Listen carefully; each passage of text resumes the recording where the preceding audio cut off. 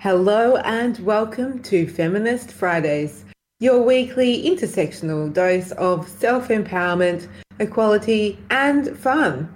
I'm your host, Sarah Liberty, coming to your airwaves from Sydney lockdown. And this week we have a guest who I know very well because he has taught me a lesson or two. No, not that kind of lesson. His name is John Mickler, and he's an associate professor at Sydney University, who was one of my master's lecturers in international relations.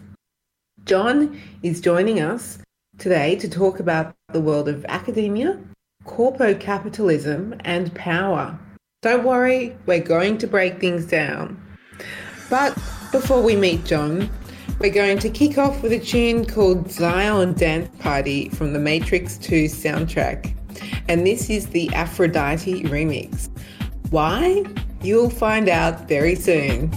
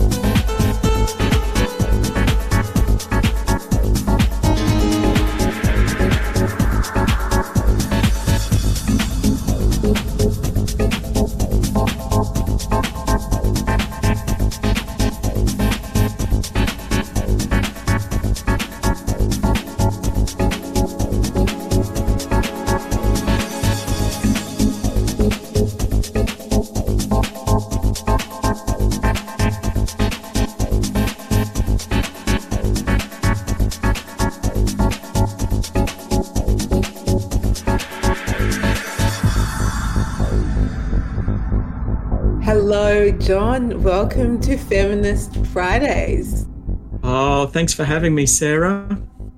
It's always a pleasure to chat to you. So, I thought I'd start by asking where you grew up and what some of your early influences were.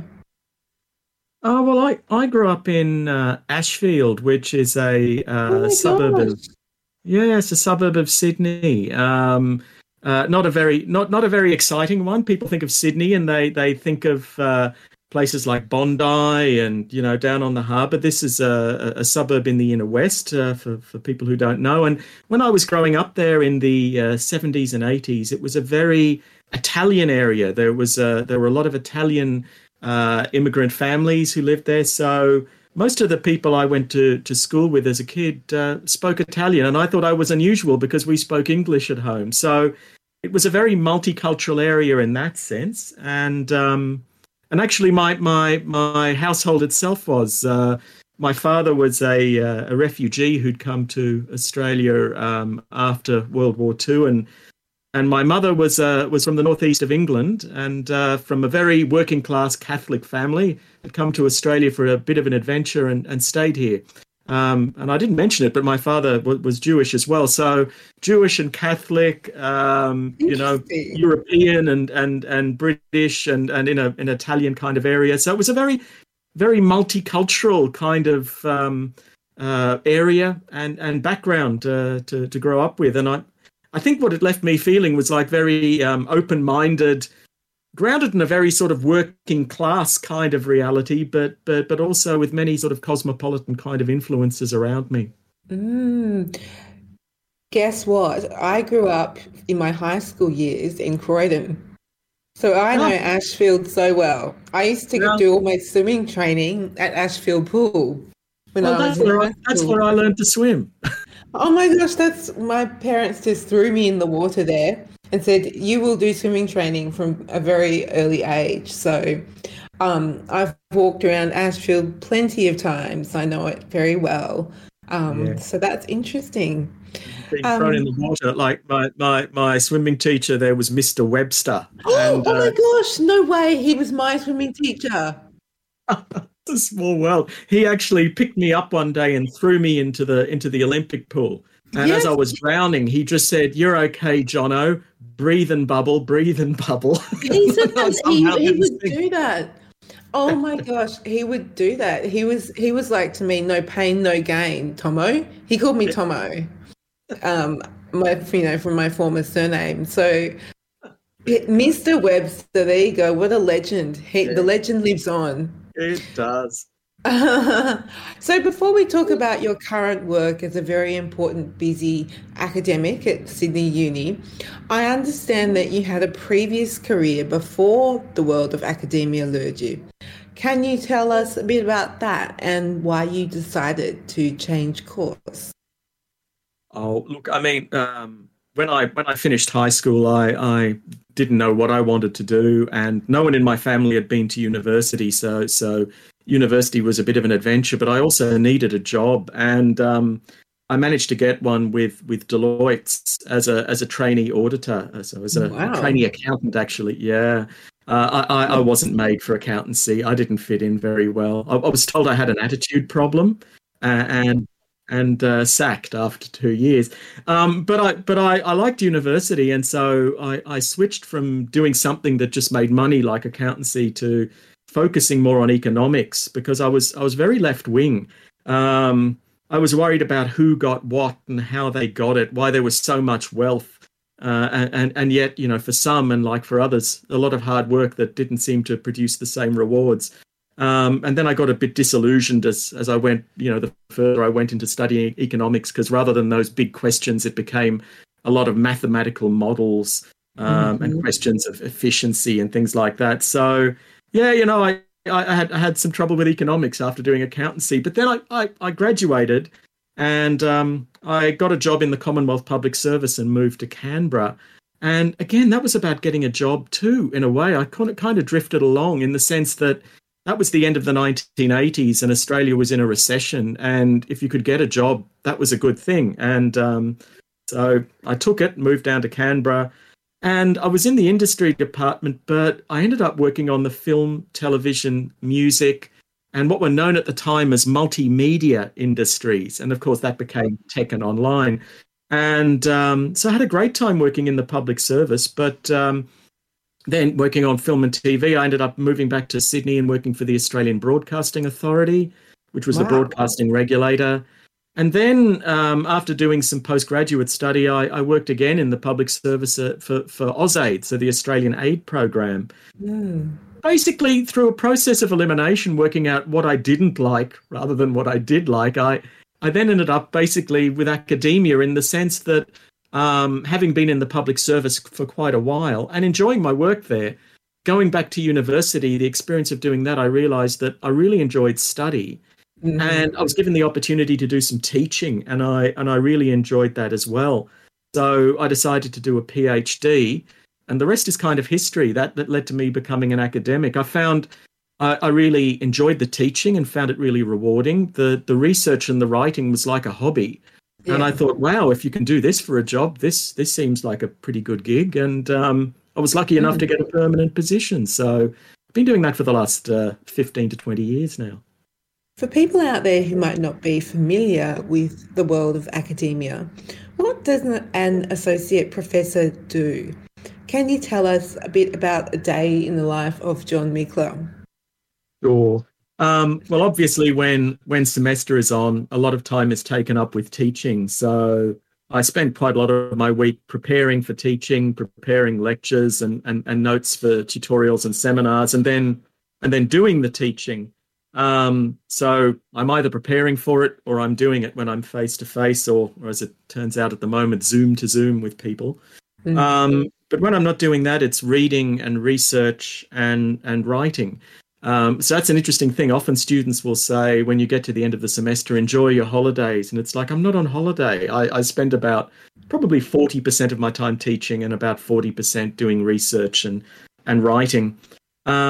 Increasingly, another thing I've got to say that happens in the university system, I find I'm doing more and more administration, which is pretty boring, pretty soul-destroying, but it seems to be part of the job of working at a very large organisation.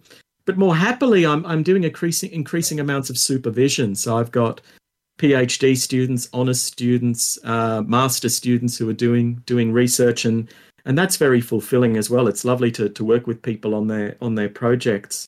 Put that all together, and like the funny thing about the job is that it's very flexible in the sense that if you're not actually in a room or on a Zoom at the moment, teaching, you've got a lot of flexibility in how you use your time. The danger is if you love what you do, you end up doing an awful lot of it and just becoming a bit of a workaholic. So one of the challenges I find is making sure that, for example, I don't work on weekends. If necessary, I often work till about 2:00 in the morning. But usually I try to make sure I'm not working more than about 50 hours a week, and that I'm definitely not working on a Saturday and Sunday. Otherwise, it all tends to wash over and take up your whole life. I can imagine. I just had a thought. I'm curious, when you give your lectures, do you rehearse them in advance, or are you just, so experienced in giving them that you put it together and then just stand up and talk? There's a saying, it's not so much in academia, I guess more in showbiz, and to some extent that there is an element of that in when you're presenting work or presenting your views. Also, if I'm at a conference and presenting my research, the trick to looking relaxed and as if you're doing things off the cuff is to be extremely well prepared. Yeah. So I write copious notes to go with all the slides or any presentation that I'm doing. And I don't necessarily refer to those notes all that much, but just the process of writing them and ordering your thoughts makes it possible for you to actually present something. There's something very focusing about, I guess you could ask me a question about my opinion on something, and, the dangers in being an academic is that you can ramble on for hours and hours and hours until everyone falls asleep, right? Because you've read and you've thought about it a lot. But to present something clearly, in other words, to say, these are the 3 things you need to know, and from those, there's another 2 things, that takes a lot of preparation. So I spent a lot of time preparing. Having said that, usually before I say anything or I go on, I'm usually extremely nervous. But if I'm prepared, very much. especially at the beginning of a semester, if you haven't met a group of people and you don't know them yet and they don't know you, you know, how you start off in those first couple of weeks really sets the tone for how things go on from there and the kind of leeway people will give you. So I often feel quite sick before I go on. But then I find that once I have, in the moment and having prepared, it's really sort of like, what's the word? What am I trying to say? It's like being in flow, you know? It's a lovely thing to be doing. And you mentioned that, you don't want people to fall asleep in the lecture. Has anyone ever fallen asleep in one of your lectures? Look, if they do, then I know I'm doing something wrong or I'm being a bit boring, and then I'll sort of ask people if things are making sense and should I move on. And look, that's one of the problems of not actually being in rooms with people when everyone's on screen and often with their videos turned off. You don't get that kind of feedback.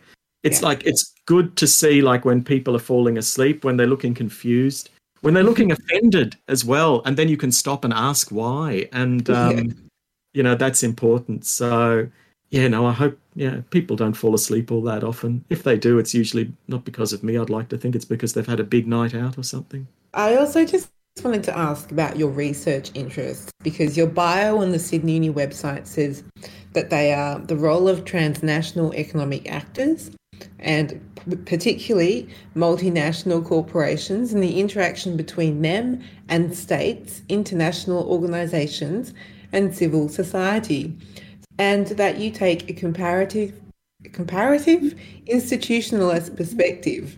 Okay, so that was a mouthful. Can you break that down a bit for us whose heads may be exploding? Is what you research and talk about primarily power relations?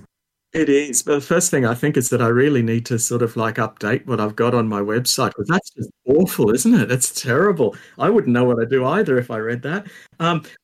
Transnational economic actors. I think when I thought about that, I was trying to say that I'm interested in multinational corporations, in big companies and the power that they have. But I was also trying to get a sense of, being interested in not just the power that corporations wield, but also how they do in the networks they control, the other companies they subcontract, and then also the organizations that they belong to, business associations. All right. Rather than writing all of that out, you get transnational economic actors. But fundamentally, I'm interested in corporate power. And the comparative perspective, I'm also interested in the way in which corporations wield power in different environments and in different territories. So I'm interested in capitalism, but I'm not a hardliner. I'm not like, pro-capitalist, anti-capitalist. I'm not like, particularly joining any cheer squad. I'm interested in the way in which capitalism varies between countries.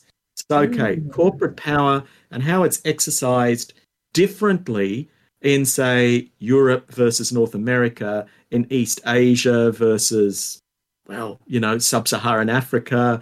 In other words, I'm interested in the variations in capitalism and corporate power and how it's expressed. So that's really what I'm about in my research. So I've looked at climate change, online gambling, corporate tax avoidance, a range of issues through the lens of like different varieties of capitalism and the role played by different kinds of corporations in different sectors. Now let's talk about your forthcoming book, Capitalism for All, which you've written with Neil Harrison. I've read a little bit about it, and I understand you argue that capitalism has lost its glamour. So when we live in a world where popular culture is all about money, success, fame and glamour, why do you think this is? What makes you think that capitalism has fallen from grace? I mean, because if you say, if I said that I liked capitalism, I'm sure a lot of people would be rolling their eyes or saying like, how can you say that? Because whereas it should be about entrepreneurialism and individual freedoms, about, working for a better life and enjoying the rewards of your work. It should be about economic development.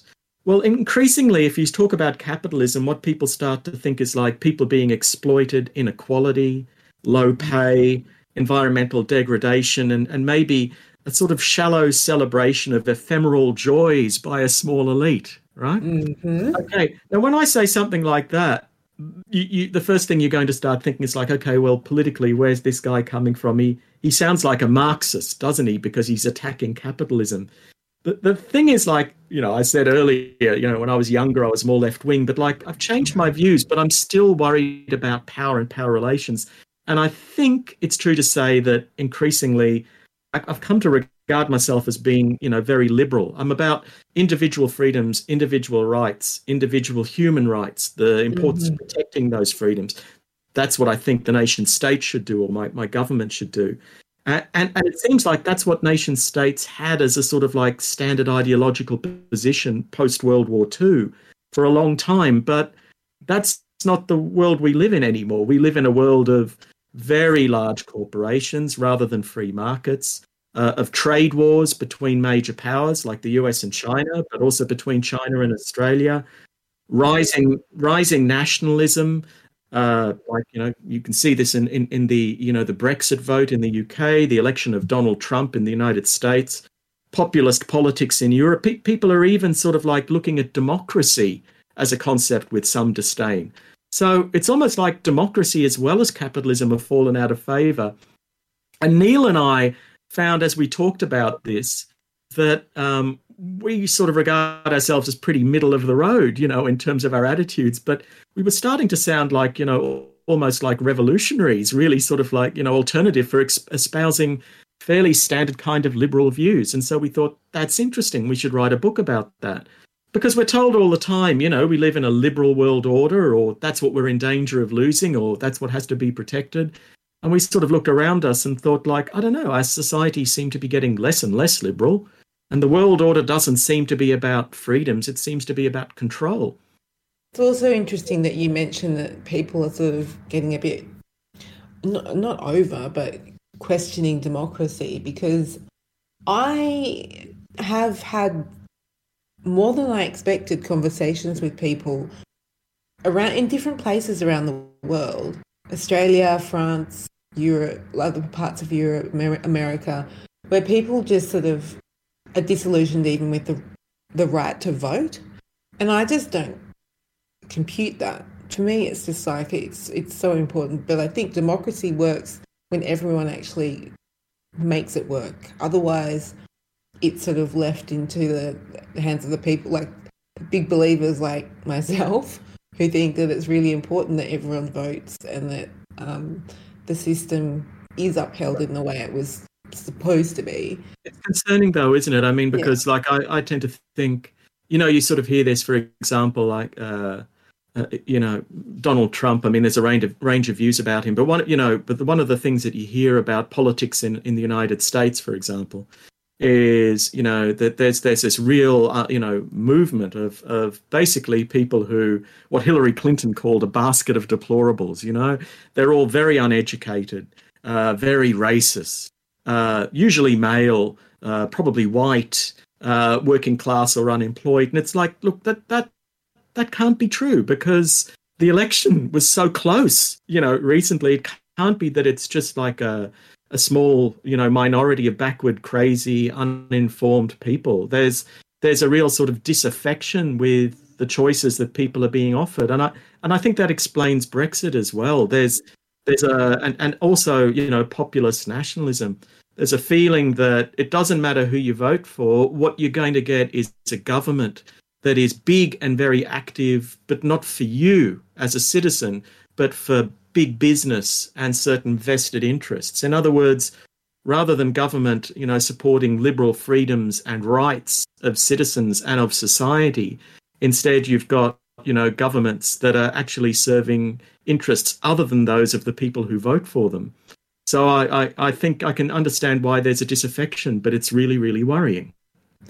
So what do you think then we can do to maybe turn this disaffection around, or what do you think needs to change? I guess my personal perspective would be that I'm a big believer in the fact that I think everyone has power, inherent power. You're born with a voice, you're born with equal rights, and it's up to you to use them.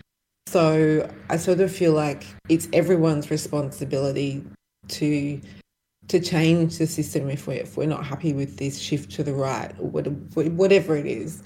But I'm interested in your take, because this is about you, not me. Yeah, look, I mean, personally, like I'm someone who sits in an ivory tower and has big thoughts and writes about them and teaches about them. So I'm not sure that that I'm changing the world myself. But in writing a book like this, to the extent that anybody reads it, what we're trying to do is speak truth to power. To say, like, don't believe the wool that's being pulled over your eyes. That somehow you should be able to make choices and whatever. You've got choices that are constrained. And also what we're saying is, like, don't believe the mantra. This originally, Margaret Thatcher said this in the 80s, that there is no alternative to the free market, and we're often told this kind of thing. Look, you might want other things, but this is what we've got to do because globalization demands it, or the economy demands it, or, you can't have any alternative view to, the status quo. That's a very repressive kind of thing to say. There's always an alternative. And you've got to think about what those alternatives are. And so when you start thinking about the way the world actually is, rather than how you're told it is, you start to see those alternatives. So, for example, there's a great big debate that's had about free trade. Isn't free trade good? Or you don't like free trade. Why? Do you want trade to be controlled?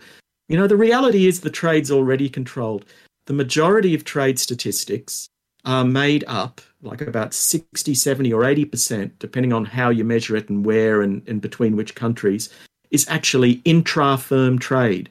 In other words, it's things that are being produced, and I'm just talking about manufacturing here, things that are being produced in global supply chains by companies contracting out to other companies in other countries who in turn subcontract to suppliers to them.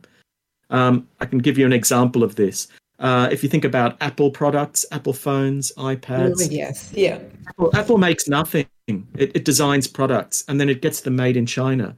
So when China is making an Apple iPhone, or workers in China are making that, and then it's exported from China, is that an export of Chinese products or is it an export of Apple products? And if Apple's shareholders are mostly in North America and that's where the intellectual property is and that's where the money goes, that's really a American exports, or let's just say, never mind American, it's Apple's exports, right? If that's the case, then every free trade agreement is to some extent a nail in the coffin of free trade, because it's ensuring that companies like Apple, and I shouldn't just single them out, any multinational corporation you can think of that does this kind of thing, contracting out its production offshore to workers in other countries. I mean, basically, this is about these large non-state actors getting more and more and more control. Okay, why would we give them more control? Why wouldn't we be talking about trade on the basis of environmental standards, labor standards, other kind of standards, except that the trade is no longer free and it's no longer between countries, it's within corporate global supply chains. Then it's about time we need to make some rules about how that happens to make it better. So it's about changing the focus of the debate, You're telling me this as I'm sitting here looking at my Apple laptop and my iPhone, and no choice, Sarah. It's like you shouldn't feel bad. You see, this is the thing. This is another thing about transferring the blame to you. Saying you need to make other choices. What's wrong with you? Why do you have these products when you know about stuff like this? It's like, well, if you didn't have an Apple product, you'd have a Samsung product maybe, or if it's not just those brands, you're either going to be, in the Android, Google or Alphabet world, or you're going to be in the Apple world for all your apps and your software.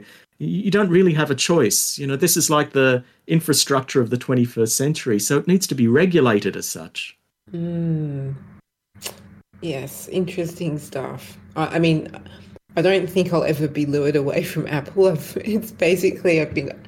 grown up with it, so I think I'll be following its path for a while now.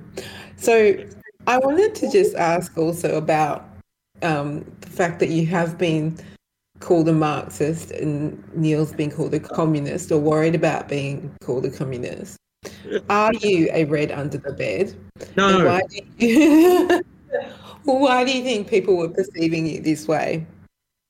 Because if people are told, we live in a liberal world order. Yeah. We've had globalization, it's liberal or it's neoliberal. Globalization and the global economy is all about free trade. And free trade leads to economic development. And you want development, don't you? Okay, so when you start getting critical about these concepts, people start to think, hang on, you don't like the liberal world order? You don't like free trade? You don't want countries to develop economically by economically liberalizing? And it's like, you basically the language and the terminology and the labels, if you start attacking them in the sense of being critical about what's going on, people think that you mustn't like that. But what I'm actually saying is that the trade is not liberal and the freedoms are not liberal. And there's an awful lot of control that's going on. And people have been sort of like, they've been, if you like, convinced, they've been argued into thinking that like they should believe that the label written on the box is what's actually in it. And I'm basically saying like, no, the label doesn't fit what's going on. But some people don't see that, or they don't hear it. They just hear you being critical and they think like, oh, you must be radical, Whereas I just want, I want what the label says, I want what's on the box. And that's basically what I'm saying. I want liberal globalization. Yes, I want liberal free trade. Give it to me. I want choices in markets. I would love to have some, but I don't feel like I've got it. That's what I'm saying, but it's not necessarily what people hear. Yeah. No, I can relate to that. I think yes, when you kind of consider, I guess, the amount of power that that corporations have, or for example tech platforms have, and you start to kind of question and say, well, why should this particular platform have more people on it than any country in the world and have this much power? And I like to just dig deeper and ask why. What are the alternatives as well? So, I mean, yeah, it's like, for example, we could talk about Facebook and it's not just Facebook, everything, all the other apps and the platforms they own and control, or a company like Google. I mean, like they're terrific. I mean, yeah, I'm on Facebook and I use, and I use its other platforms, and I go to Google and it's great. But then I also want to attack some of the things that those very large and powerful organizations do. So, for example, when there's a decision made to take, offensive material off Facebook, I'm thinking like, yeah, no, I'm glad about that. I don't want offensive material to be there. But then you end up getting wrapped up in an argument about free speech. Is this an attack on free speech or not? It's like, it's not about free speech. It's about on what basis speech should be free, and on what basis should what people are saying be regulated. Because it's not all right to spread lies and say racist or horrible things about individuals or groups of people. But it's reasonable to sort of ask the question, like, say, Facebook is removing content, to ask, hang on, what's the accountability around that? What's the transparency as to the process? Who's involved in the decision-making? What evidence do they use? And that's not very clear. So I think I maybe want some governance around that's not just purely in the realm of Facebook. Okay, so if I get critical like that, I'm not saying Facebook needs to be stomped all over and ripped apart and that kind of thing, but I'm worried about how that's regulated and who's going to be doing it. Saying this and expressing these concerns don't necessarily make you, say, a Marxist or radical or red, but, it can be spun by certain vested interests in that kind of way to make it look as if that's what you're doing. I mean, if there's time to expand on this, thinking about, Facebook, for example, saying that negotiating in good faith with content providers in Australia to provide them some kind of compensation, some remuneration for the news that's provided to people through Facebook and its platforms. Facebook said this was a terrible attack on free speech. Speech should be free. And then what they did was they shut down all access to that content to the Australian people for, I think, about a week, wasn't it, last year? But like the only organisation, the only group that attacked free speech was Facebook. But they made it look as if like the government was doing that. So, again, you've got to get around the labels and the debates and think like, hang on, who's making these arguments and why are they doing it? No, I think it's interesting with Facebook and other tech platforms, the issue of governance, because there is things like freedom of speech. There's also, for me, a big question is who's actually doing the content moderation? How much of it is monitored by algorithms? How much of it is monitored by people? And then when it comes to the people, where are they from? What training have they had around things like diversity and inclusion? There's very little information available about that at the moment. And I've noticed that Instagram's coming out a lot more lately trying to say, here's the truth about our algorithms. But they're not necessarily they're talking about how the algorithms work, sure, but who made the algorithm? What was their kind of perception of the world? What was their worldview? Now I'm kind of starting to get into like simulation theory. Are we just all living in a big simulated world? That's probably a topic for another podcast. No, it sounds like the Matrix, Sarah. It sounds like the Matrix. Well, we do have that in common. We are both Matrix nerds, and I wanted to ask, what is your favorite Matrix line and why? I have a line it's my favorite, but I have to give you the speech that it's contained in to tell you why I love it. It's when Morpheus says to Neo, it's not the blue pill, red pill, but it's that conversation. It's when he says, let me tell you why you're here. You're here because you know something. What you know you can't explain, but you feel it. You've felt it your entire life, that there's something wrong with the world. You don't know what it is, but it's there. And this is the line I love. Like a splinter in your mind, driving you mad. It is this feeling that has brought you to me. Do you know what I'm talking about? And then Neo answers, it's the Matrix. And I love it. There's a splinter in your mind driving you mad. And it's like you're looking at things and you think like, it's not quite right. No, I'm being told this, but it doesn't quite look like that. Why doesn't it look like that? What's wrong with it? And that's, it's sort of like the classic line about critical thinking. It's what you just said. It's like, hang on, who's making this argument? Why are they making it? What are their interests? They're revealing stuff to me, but they're not quite revealing it. What's missing from what they're revealing? What do I need to assume to believe them and agree with them? And what might be a more plausible explanation if that's not correct? And where's the evidence? So I love it. It's a classic movie. So many classic lines in it. So I did also wanted to ask about what it's like being a lecturer, because these are strange times, and I am curious as to what you notice about young people in today's digital native age. Do you think that there are a lot of Greta Thunbergs out there who are motivated to create change? Yes, that's a lovely way of putting it. I love this generation. I really do. My undergraduate students in particular, the last 2 or 3 years, I've had some of the most wonderful experiences in class that, since I've started teaching at university. They're informed. They want change and they're constructive. They're about solutions rather than enormous ideological raves. Do you know what I mean? Yeah. And so they're really wanting to do things that are constructive, that are related to evidence about the world they see around them, and they know about stuff, And there is a change. I remember like about 20 years ago when I first started teaching at uni, it was a little bit depressing in the sense that young people, you'd point out some of the problems, the way things are, and they'd go like, oh yeah, but that's kind of things are how they are, just kind of get with the program.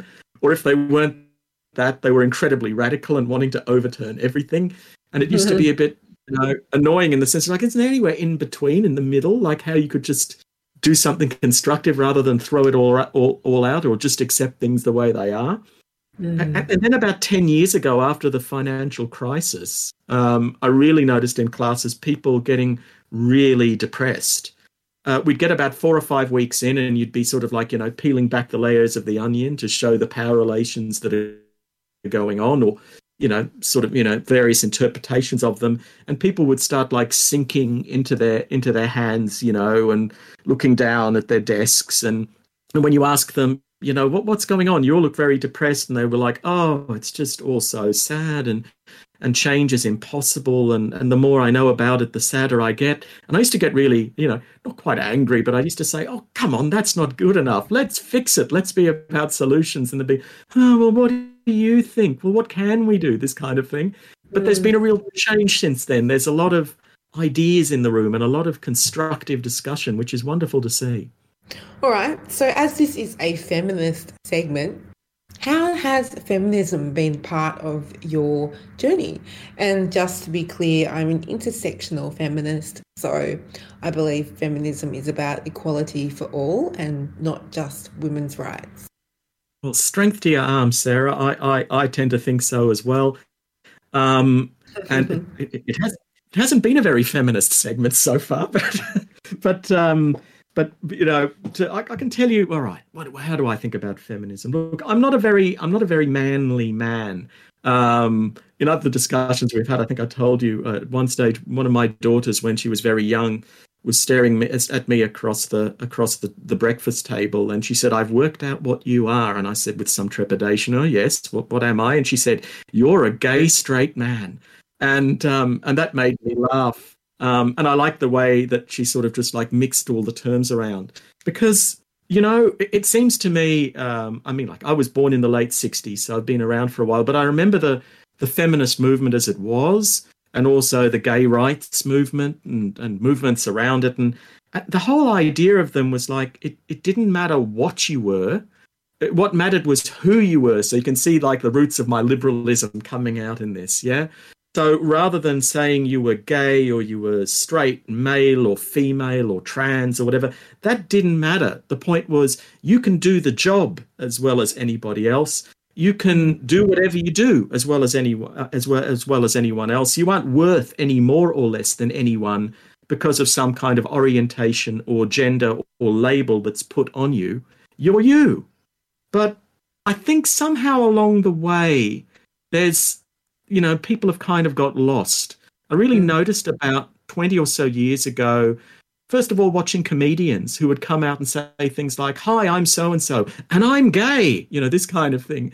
And I'm sort of watching it thinking like, really? Do you need to declare that? Like, is that a thing again? Like, I thought we got past all of that.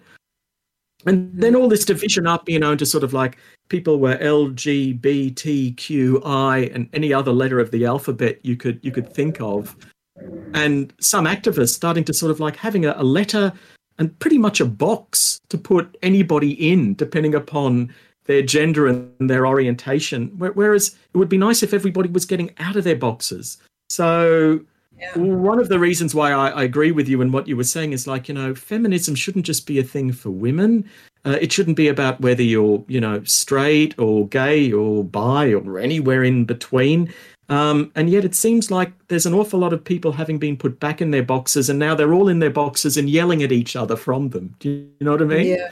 It's sort of like identity politics. And I think it's a real retrograde step. It's a real step backwards. It's almost like I feel we're back in 1985 again, whereas like, we seem to sort of had got past all of that, and somehow we've gone back. And I guess we could discuss some of the reasons for that. I don't know if there's time, but it's a bit like people stressing, their other aspects of their identity as well. I think it's a bit of a shame, I think that, for me, I'm not really one for labels. So I would agree with you there. And, when you're saying this hasn't really been a feminist segment, it kind of has, because in my, understanding the kind of feminism that I've studied and worked in, the fact that we all have inherent power sort of relates back to our conversation about where power lies. And sure, there might be entities, corporations, states, entrepreneurs, tech platforms that have potentially more power in one sense, like economic power or financial power or data. But I think what I really try and, what's embedded in me is just that sense that everyone has got some power within them, even if you you might not be in. I hate coming up with these terms, like a developed country versus a less economically developed country. You still have a voice. Basically, that's what I think. Maybe that's my interpretation of power as well. Is you have a voice, you can still create change. If if a young girl from Sweden can start climate marches around the world, then I think we can all give it a red hot go. Look, I think that's the thing. I mean, there's a tension in what I've just said as well. Like, I mean, I'm saying this. It could be argued from a position of power. Like, why can't everyone just be themselves? Yeah. If you start from the position that, say, in certain workplaces, women are underrepresented, or there is discrimination against people because of their identity or who they are, that kind of thing, then there's a need for people to organise to sort of claim their rights and demand them. But I just hope that we're on the road to that the way I think we were. And I have a feeling that we're not as much anymore. And I notice that, like, for example, if I raise a concern like this, but one of the things that I get told is like, yeah, well, you see, you're a straight white male. And it's like, well, if you define me as that, that's all you allow me to be. You know what I mean? And then the problem is, if you define yourself in opposition to that, then to some extent that's all you allow yourself to be, because you're going to stay in that box, yelling and screaming about being in it rather than out of it. Whereas what you want to do is to basically break the boxes open so that you can get into other people's worlds and they can get into yours. I know it's a complicated thing, it's not easily done, but it just worries me, this sort of like, as I say, letters for everybody and terms for everybody. And as I say, like a box you can put everybody in. You would hope that's not where we want to end up still being in, say, 10, 20, 30 years' time. So we could probably talk for quite a while, but I should probably wrap up now with my final question, which is, where can my listeners find you, follow you, and connect with you if they might want to study with you or follow the path to academia? So feel free to plug a website, your books, or any social media profiles here. Hey, well, they can buy my books where all good books are sold, including that large multinational corporation Amazon. They can certainly find me at the University of Sydney in the Faculty of Arts and Social Sciences. I'm in the Department of Government and International Relations, so that's where I'm teaching into the Bachelor of Arts, the Politics and International Relations stream there, and also postgraduate programs like the Master of International Relations. On social media, I'm chronically inactive in a professional capacity, I'm afraid.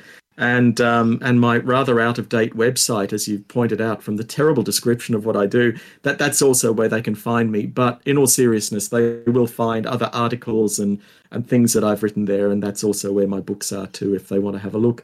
I've got an unusual enough name that if anyone just puts it into Google, that's usually the first thing that comes up. So I guess to some extent having a slightly different surname, not first name, serves me well in that regard. So hopefully I'm findable. I think you're findable. I found you pretty easily. So, and your new book is coming out at the beginning of next year. Is that correct? Coming out in January, called Capitalism for All, Realising Its Liberal Promise. And it's interesting, we originally wanted to make it, we call it Making Capitalism Great Again, but the publisher said that sounds too Trumpian. And I think yes. That was a very wise decision, because we might have looked like we were part of the Donald Trump cheer squad, which is not what we are at all. So yes, it's about saying that, like, capitalism can be great. It can be great if it's liberal. So it's a bit of a challenge, because people will be saying like, oh, I thought it was already, but we say why it isn't. Excellent. Well, I'm looking forward to checking it out. And thank you so much for joining us on Feminist Fridays. I'm sure my listeners will be intrigued and will be looking you up online just like I have been. Oh, thanks, Sarah, and thank you for having me. It's always a pleasure. Well, that has been another mind-bending episode of Feminist Fridays for this week. But before your head explodes, I'm going to leave you with an on-point track called Power by Kanye, aka Yeezy, and this is the Enigmix remix. So enjoy, and if you're in the mood for Wonderland, take the red pill this weekend. Let's get lost tonight. You could be my Black Kate Moss tonight. Play secretary on the boss tonight. And you don't give a fuck what they all say, right? Awesome, the Christian and Christian Dior. Damn, they don't make them like this anymore. I ask, cause I'm not sure. Do anybody make real shit anymore? Bow in the presence of greatness.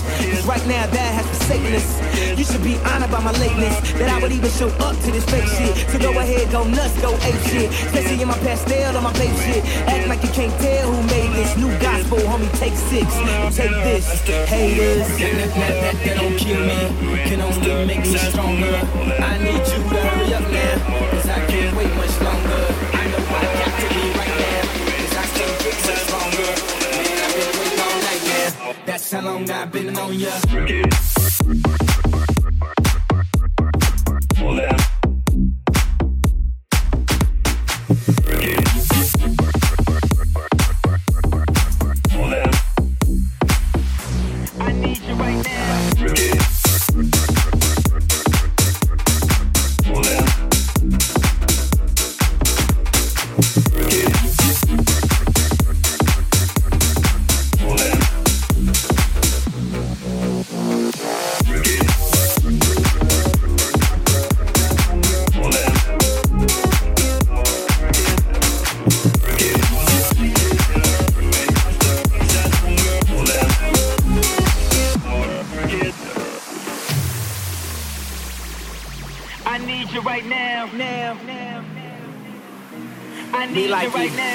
I don't know if you got a man or not, if you made plans or not, if God put me in your plans or not. I'm tripping, this drink got me saying a lot, but I know that God put you in front of me. So how the hell could you front on me? It's 1,000 yous, it's only one of me. I'm tripping, I'm caught up in a moment, right? Cause it's Louis Vuitton dine night, so we gon' do everything the kind like. Heard they do anything for a Klondike, well I'll do anything for a Klondike, and she'll do anything for the limelight, and we'll do anything when the time's right. Baby, you're making it. That don't kill me, can only make me stronger. I need you to hurry up now, cause I can't wait much longer. I know I got to be right now, cause I can't get much longer. Man, I've been waiting all night now, that's how long I've been on ya.